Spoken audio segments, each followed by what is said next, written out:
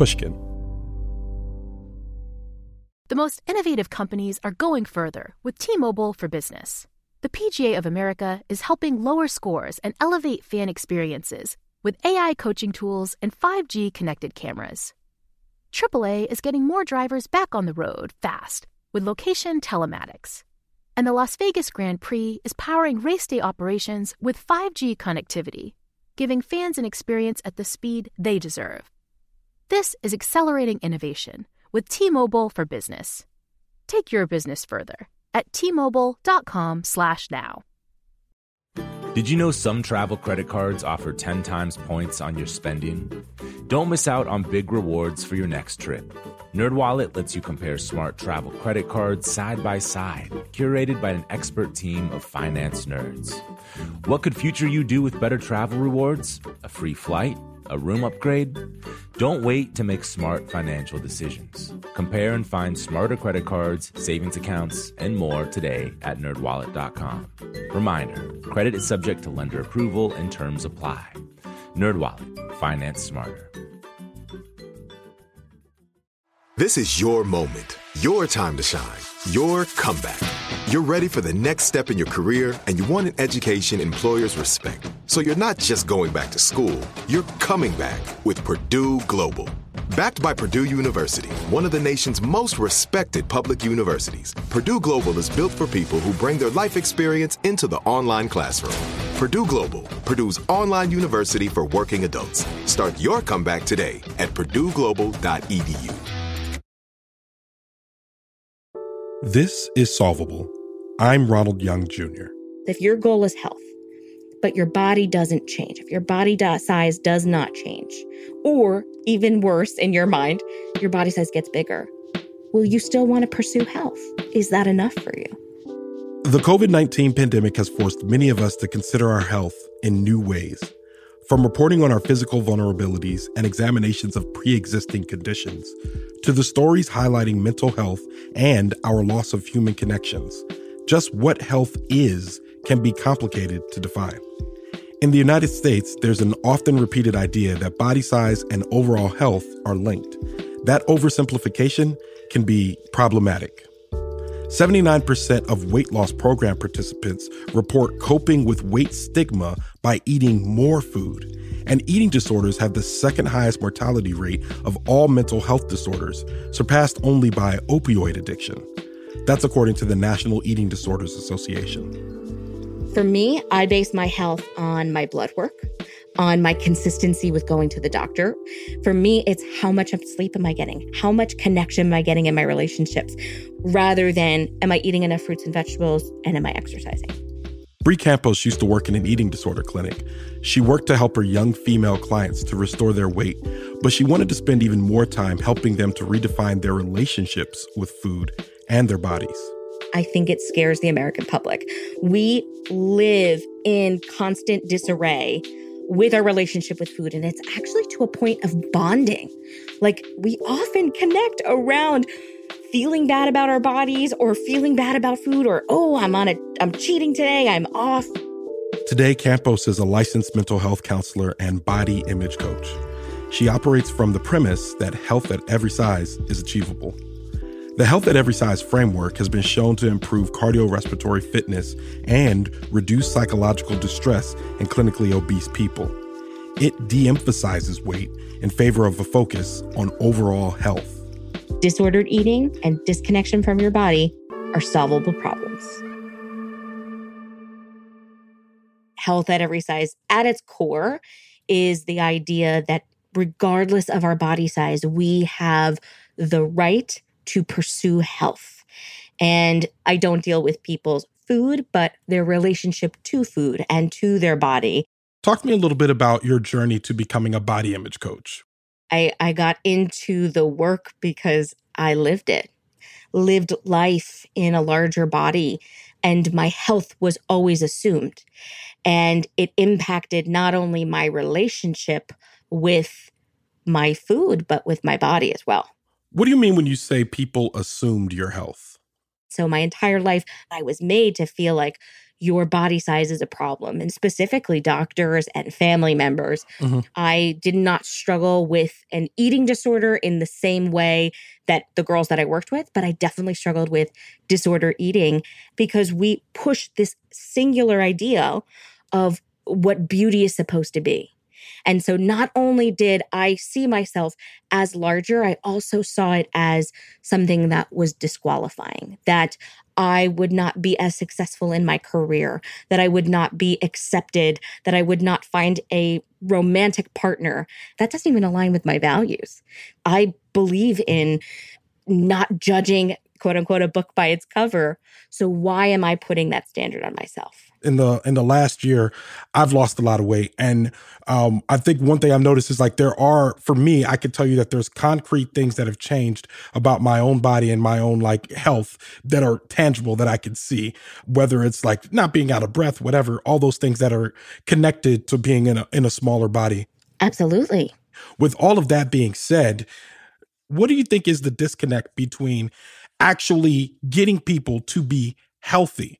Like just healthy, size agnostic, just healthy. Yeah. What are we missing here? The health at every size approach is not anti-weight loss. It is anti-intentional weight loss through restrictive measures. Gotcha. Because we don't know what our body's going to do. So for me, in my recovery, my body got bigger. And every time I lost weight, my mental health decreased significantly. And so that wasn't even being considered. And so I think that if we were to pursue health outcomes, regardless of how our body changes, that if we were to trust our bodies to do what they need to do, just like we trust them to go to the bathroom, just like we trust ourselves to fall asleep, that's how we would be able to measure and see health outcomes change. People of color, they're suffering from body image issues and eating disorders at the same rate as white folks, but they're far less likely to receive a professional diagnosis or treatment. Is health at every size and weight inclusivity founded with a particular race or culture in mind? You know what? That is an incredible question. And I don't even know if I have an answer. It was probably written for what most things are written for, right? So the most accessible white female.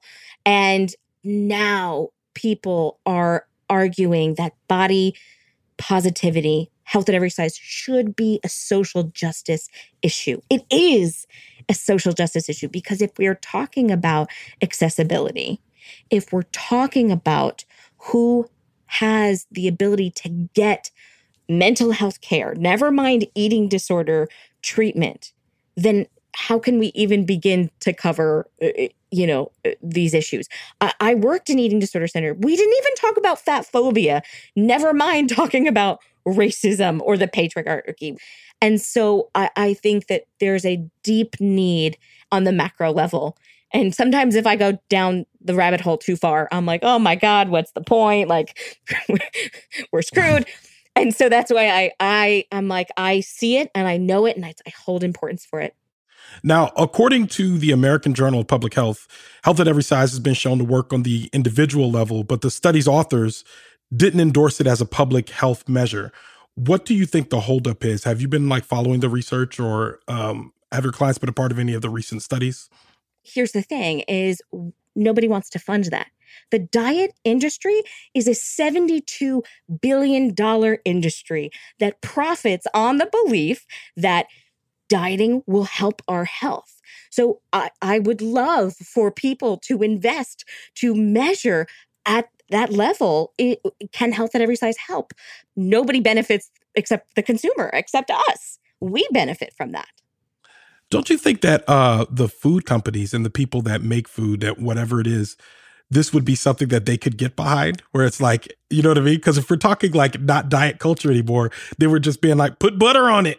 What are we doing here? You know what I mean? It seems like there'd be more money from a different place. There are so many people who can get behind it. Yeah. One of the things that people crap on is I can't gain weight because then I can't fit in seats. I can't, buy clothes. And I'm like, there's a huge industry here for companies to be like, all right, we can make it. We got it for you. So why don't people? Because I think it scares the American public. We live in constant disarray with our relationship with food. And it's actually to a point of bonding. Like if you can pull yourself back and you look at how we connect, we often connect around feeling bad about our bodies or feeling bad about food or, oh, I'm cheating today, I'm off. Once I was able to step outside of that, then I see like, oh man, like what I was doing there was it was a bid for connection. I wanted to belong. And I was so fearful that my body size or my food freedom was going to be the thing that exiled me. Am I still afraid of that now? Sure. Am I probably going to get flack back for this episode? Absolutely. Are people going to say that I'm justifying my body size by taking this position? Absolutely. Does that change my position? Not at all. So where do you think the idealization of thinness comes from, and what do you do to push back? I'm giving your listeners lots of reading to do. There is a book called The Beauty Myth written by Naomi Wolf. And she talks about how the beauty myth and the thin ideal has actually been carried with us through generations. That's rooted in racism. It's rooted in the patriarchy, that there is an ideal body size. Sabrina String's book, Fearing the Black Body. Somebody profits off of there being an ideal, and it's making it a desirability. And so the average female woman in the United States wears a size 16. And so how I push back from that is, one, acknowledging what are my values and what are society's values. I was told by people, you're not going to be able to find a boyfriend if you don't lose weight. And I was able to recognize that's not true. I have friends in larger bodies who get married. I have friends in larger bodies who are having, intimacy and are able to connect with their body with other people. So why is that message true for me? And I had to unlearn that message. And so my reframe is, I am not for everyone, and I am deeply loved. That's where progress is made. I say this thing to my clients. Would you, if you could pursue health, if your goal is health, but your body doesn't change, if your body size does not change, or even worse in your mind, your body size gets bigger, will you still want to pursue health? Is that enough for you? That's a good question. I noticed that the Health at Every Size movement doesn't have a lot of data about successful outcomes with heavier groups. Do you think that there's any limitations to the Health at Every Size approach? I think that we would love to do more studies, but we need to have studies funded. I know. So I know it's a little bit of a whataboutism because I'm going in the opposite direction. But how long do we see weight loss successful for? The most that we have is about 5 years. For 5% of the people, we have sustained results, which means for 95% of the public, we're going to end up back in the same place that we started or heavier. And they're not giving you long-lasting studies that are effective in changing health outcomes.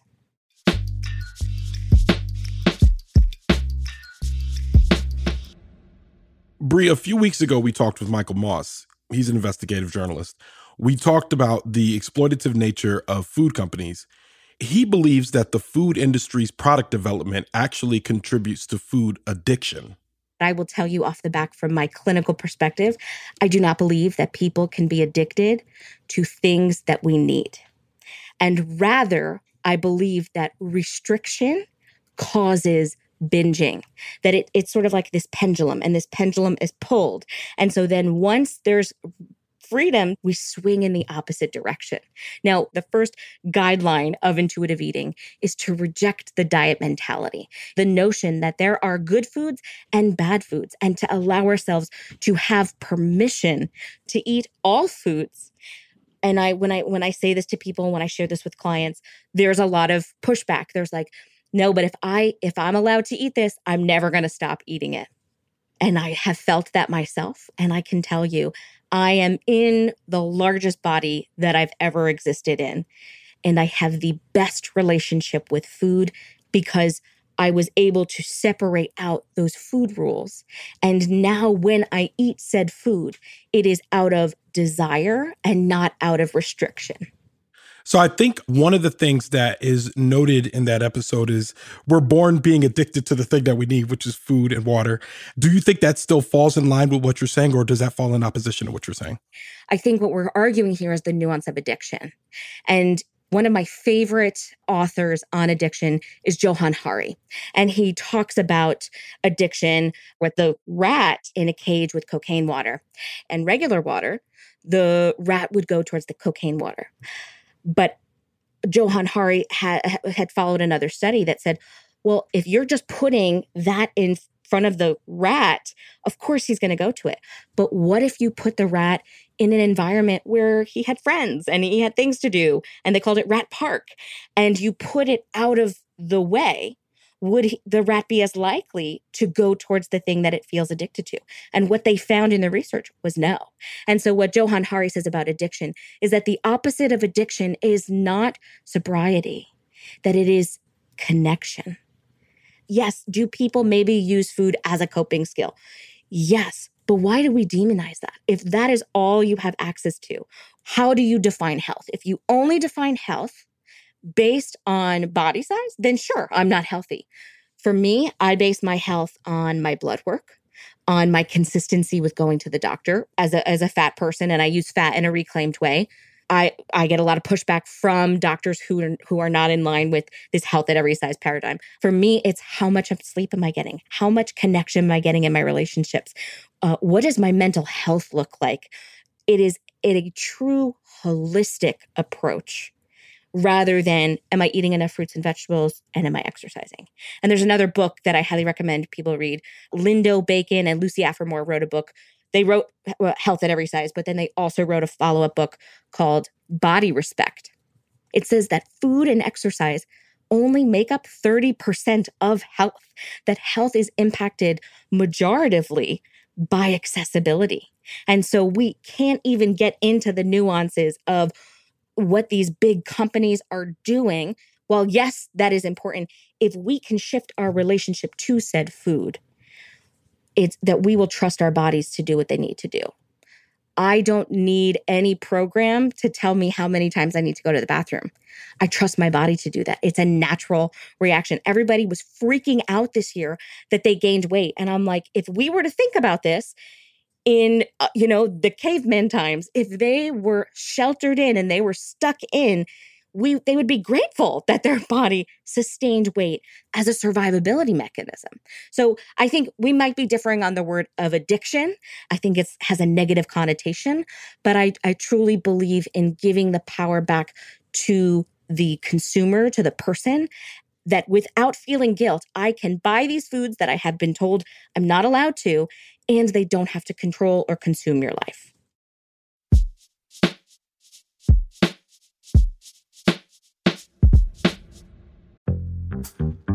Hello. This is Malcolm Gladwell from Revisionist History. In my book, David and Goliath, I tried to figure out how some people find the strength to take on the established way of thinking and turn it upside down. What does it take to be a disruptor? And I concluded that a disruptor is someone with a rare combination of three traits. First, you have to be open. You have to be willing to see and do things in new ways. Secondly, you have to be conscientious, to follow through and make things happen. Those two are obvious. But the third one is the crucial one. You have to be willing to do what you think is right, even when everyone around you thinks you're an idiot. There isn't a brilliant innovator in history who wasn't surrounded by naysayers. Most of us can't take that kind of criticism and we fold, but the disruptor doesn't. They soldier on. I've been looking at disruptors and their success stories a lot lately, partly because I'm working on a follow-up to The Tipping Point, and market disruption plays a key role in how ideas take off. But also because I'm going to be the keynote speaker at this year's Unconventional Awards from T-Mobile for Business. It's an event where customers are recognized for kicking convention to the curb to elevate their company, while also doing meaningful things for their community and even the world. In fact, I'll be presenting the first ever Tipping Point designation, a new special distinction honoring one entrant that sparked transformative change for their organization. If this event sounds like your thing, I encourage you to find out more or even enter the Unconventional Awards to be recognized for your disruptive thinking. Win a donation to a charity of your choice. and much more. You can enter before July 31st at T-Mobile.com/unconventional awards. That's T-Mobile.com/unconventional awards. I'll save you a seat. As listeners to this show, you probably consider yourself pretty smart. But how smart is your wallet? When you're looking to upgrade your wallet, it's time to turn to NerdWallet. Their expert team of nerds has the financial smarts to help you find the right financial products for you. Before NerdWallet, you might have paid for vacations with whatever was in your wallet. But you could have been missing out on miles you didn't even know you were leaving on the table. Now you can get a new card with more miles and more upgrades. What could future you do with more travel rewards? A hotel upgrade? Lounge access? Wherever you go next, make it happen with a smarter travel card. Don't wait to make smart financial decisions. Compare and find smarter credit cards, savings accounts, and more today at NerdWallet.com. NerdWallet. Finance smarter. As with all cards, credit is subject to lender approval and terms apply. Like many of us, you might think identity theft will never happen to you. But consider this. There's a new identity theft victim every 3 seconds in the U.S. That's over 15 million people by the end of this year, equal to the populations of New York, Los Angeles, and Chicago combined. Even worse, identity theft victims often don't even know they're victims. That's why LifeLock Identity Theft Protection alerts you to identity threats, even the ones that don't show up on a credit report, like data breaches, fraudulent bank transactions, loan and credit card applications, and crimes committed in your name. If your identity is stolen, your own dedicated LifeLock US-based restoration specialist will work to fix it. LifeLock protects you in ways that you simply can't on your own. Join now and save up to 25% your first year at LifeLock.com/news. That's LifeLock.com/news to save up to 25%. Identity theft protection starts here. Bree, I read that in your practice, you explore something called body grief with your clients. Tell me more about that. Yes. When I was in the thick of my body image journey, and I realized that because of some of the health complications that I have, which are hormonal and autoimmune, that the likelihood that my body will ever change or be small, the fact that I will never be able to attain that ladder, I had to explore the depths of what that grief meant or said to me. I had to learn how to belong to myself. And in that, I had to say goodbye to things that I wasn't going to get. So I would never get the praise and adoration from my family around being in a smaller body. I would never be seen to society as a success story. In allowing myself to go to those dark places with grief, sharing with other people, and realizing I'm not the only one who feels this way, it lifted that burden of being alone in my body image. And Elizabeth Kubler-Ross actually wrote The Stages of Grief. They're originally the stages of death, and we're familiar with them. And it is denial, anger, bargaining, depression, and then acceptance. And acceptance is not, yay, death. Yay, I have to live in a bad body image. That's never what acceptance was, right? Acceptance was, I am here. And I'm glad you enjoyed that. I got stuck on yay, death. You said yay, death. But it's true. And I think that there's this misconception that acceptance is going to be like, yay, I love my fat body. And here's what I'll tell you, that my body acceptance does not mean that I love all the parts of my body. It's not like I have some acne over here. I'm not excited about it. I don't love it. But it no longer holds a narrative that I am less than. And that is acceptance. That is body acceptance.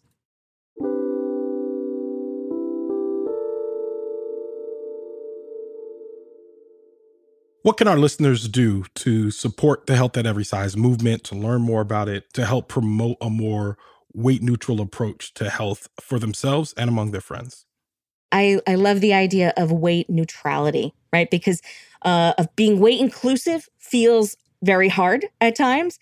So if we can just begin to be neutral towards it, the thing that you can do is begin to explore your own relationship with your body and with your relationship with food, and begin to unravel, where did this come from? Where did this belief system exist?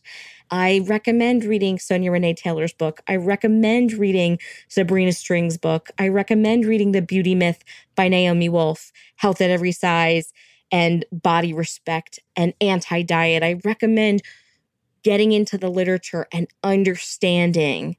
So we're deprogramming from diet culture, like deprogramming from a cult. On the macro level, that is a great question. And my thought is I don't know. So I just keep showing up and talking. And hopefully people like yourself will listen. Thank you so much for being with us, Bree. Thank you for having me. This has been such an honor. Bree Campos is a body image coach and mental health counselor based in New Jersey. Be sure to check out our show notes for links to all the books that Bree mentioned in this episode. Solvable listeners, it's summer, and we're going to take a 2-week break to enjoy it. We'll be back in mid-August with a terrific collection of solvables for you, starting with a conversation with Ibram X. Kendi from our sister podcast, Be Anti-Racist. We're going to talk with him about how to endure while doing anti-racism work. Sometimes we get a little tired in those spaces. He's going to teach us how to get through it.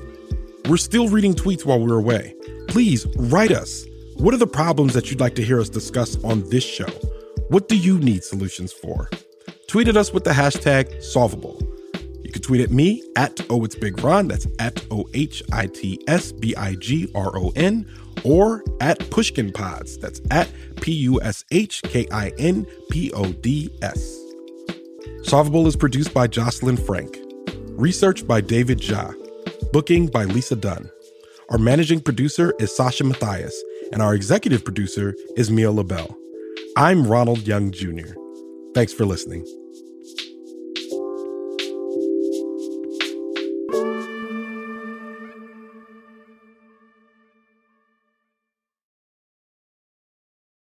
The tradition of breaking tradition continues with the return of the Unconventional Awards from T-Mobile for Business at Mobile World Congress. This is an event that celebrates innovators whose bold actions took their industries to new places. If that sounds like you and you're a T-Mobile for Business customer, enter today. If you win, you'll be publicly honored amongst some of the most influential leaders in industry. And me, I'll be there too. Enter now at T-Mobile.com/unconventional awards. See you there.